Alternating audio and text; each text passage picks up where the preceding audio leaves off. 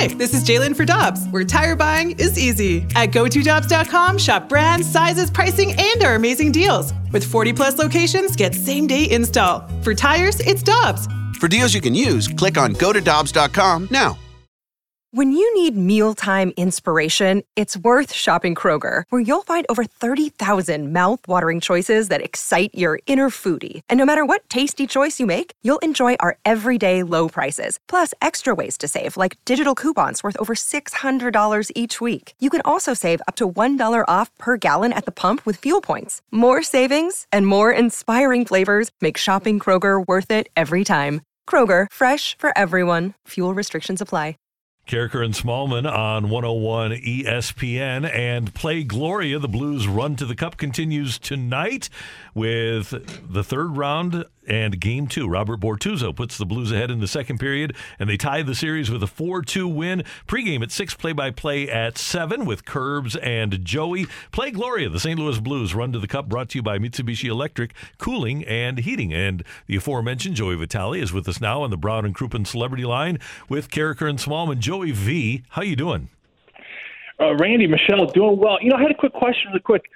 First of all, you guys are doing great on your first week of the show, but who establishes character Smallman? Why isn't it Smallman character? I always wondered that, how the names get in order. Is it based off of who's more important, or it's just how it sounds? Alphabetical?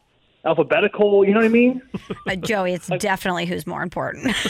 Okay. Definitely who's more important goes first. That's how it seems, but I just wanted to, did you guys have a discussion about, hey, this sounds better, maybe this sounds better, or did it just start that way? Did Randy just take over like a bully?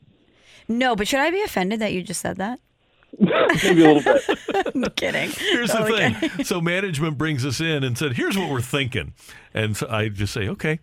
Yeah, basically we just listen to whatever our bosses tell us to do.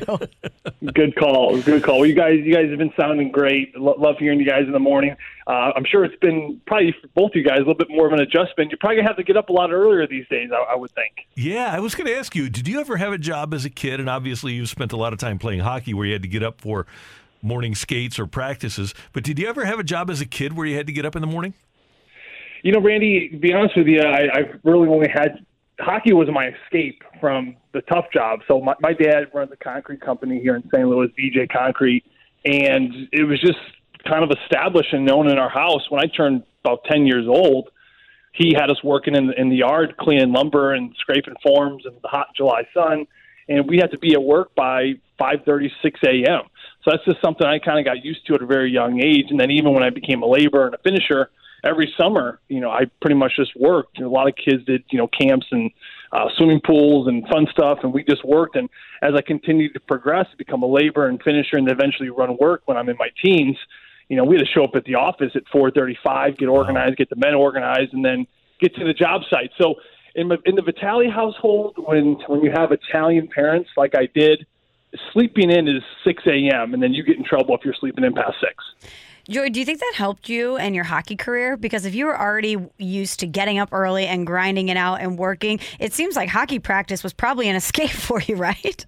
Michelle, it didn't just help me. It literally made me. And I mean that sincerely. Without that, I would never have played hockey because, to your point, I was so exhausted from working, and I wanted something different. In some ways, and I don't think my dad intentionally did this for this reason, but it kind of gave me and my brothers a glimpse into what life is like when you're in your 40s.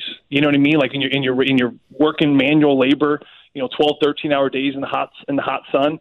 And think of all those 40-year-olds, and now me being 35, you can kind of look back and think, man, I would have done a lot of things different. We had a little insight to that at a very young age that, we can do certain things or we could do this for the rest of our life. And every summer I looked at my friends in August coming back from school. Hey, how was your summer? Oh, it was great. I went to Innsbruck. I went to Michigan. We went on some parties. We did this, or boating. And how'd you do, Joey? I was like, I just worked. I just poured concrete. And I remember how miserable I was.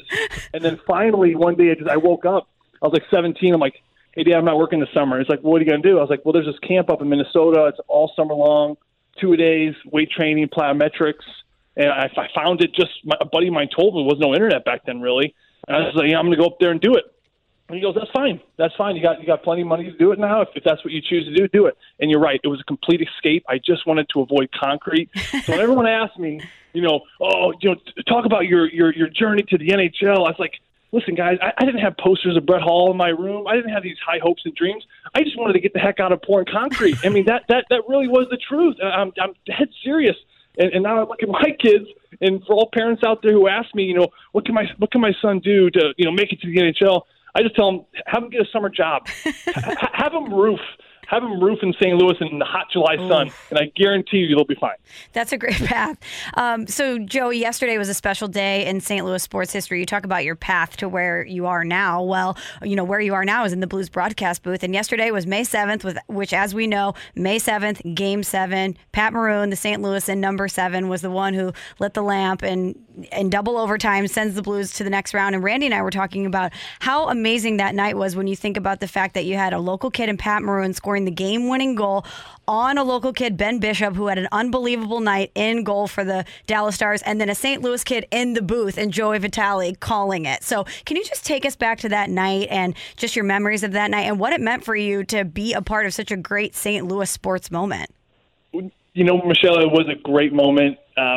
Selfishly, the first thing I will say about it is when I saw that goal, what I felt was probably my athletic instincts. I wanted to be Pat Maroon. Like as much as I love the call, I was kind of pissed. Like, God, why couldn't that be me? I wanted that. I wanted that moment. You know what I mean? I think all hockey players probably want that moment. But it's funny. I zoomed with Pat Maroon, Cam Jansen, Andy Strickland last night. We were all kind of talking. We did something for some podcast. And so we're all face-to-face and having this conversation about this goal. And we got really in-depth with it, and it was really cool. I'm excited for whenever it does come out.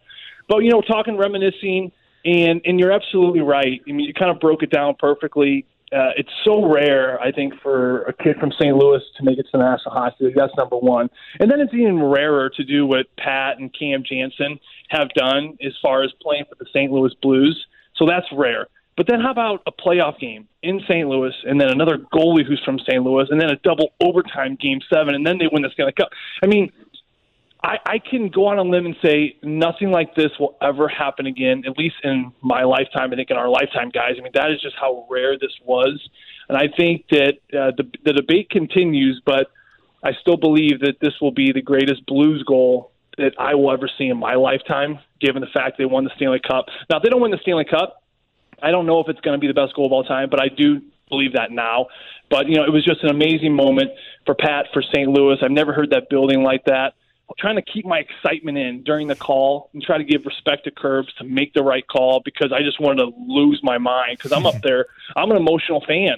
I love the Blues. If I was broadcasting for the Chicago Blackhawks and Nashville Predators, I wouldn't be as emotionally attached, but it was hard to keep it in. And then, Curbs just nailed the call, and I followed up quickly, and it was just the goal spoke for itself. I mean, we could have said anything, and it wouldn't have mattered because it was such a pivotal, great moment in St. Louis Blues hockey history.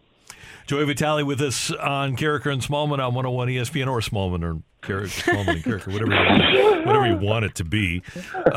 Joey V, there's a new baby in the household, and Mother's Day is this weekend. I don't want you to give away any plans because your wife might be listening, but it is a fun day for a dad.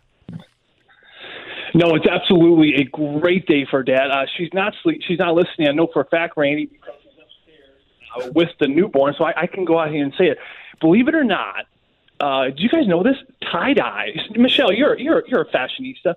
Tie-dye is apparently coming back in style. Did you hear about this? Oh, tie-dye is in, Joey. Is it? Tie-dye is like the main quarantine activity. Tie-dye, sweats in.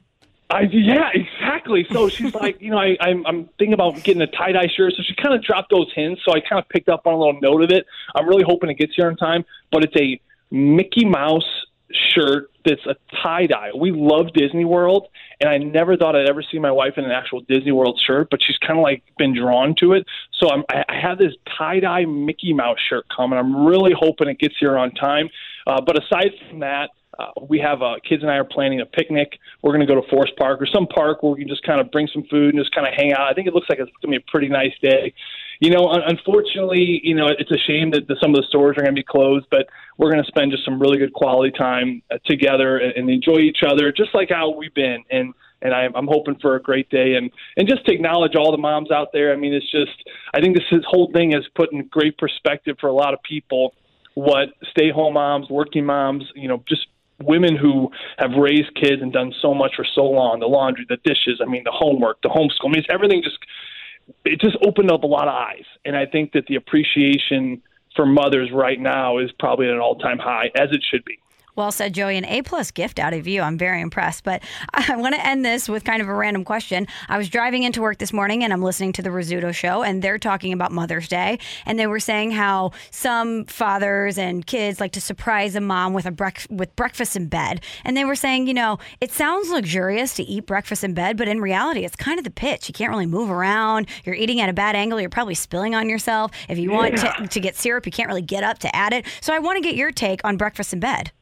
Not a fan. No, I'm with you. I mean, it sounds so romantic, but I hate it. You're right. I hate laying back and you can't eat. You're spilling stuff all over you, like coffees, and then you got to get the coffee temperature right, and then it's too cool by the time it gets up there. There's orange juice flying everywhere. You're right. If you need extra syrup or ketchup or salt or whatever, my wife's not a big fan of it, and to me, I'm not a big fan of it either. I think the trays, I think people are missing those trays. I think that's the problem. Like in the old days.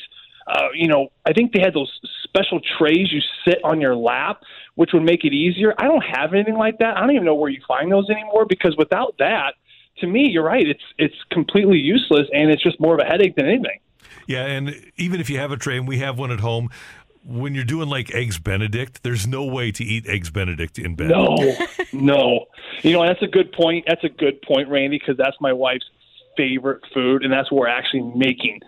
We make the homemade hollandaise sauce. Bobby Flay has a terrific recipe on the Food Network. I've used it. It's incredible with some cayenne pepper, and my wife loves it. And you're right. It's so messy, and you know what I mean. The thing about Eggs Benedict, the hardest part of Eggs Benedict is getting the egg right. It sure is. Everyone's got a different opinion on it, right? I mean, what do you guys like? Do you like them more kind of hard-boiled or a little softer, a little bit of running? It's just everyone's different. Yeah, and I would go, actually, my entire family goes with the more hard-boiled style. I got you. My wife likes it a little runnier, and if you mess up that egg, oh, boy. Oh, yeah, no doubt.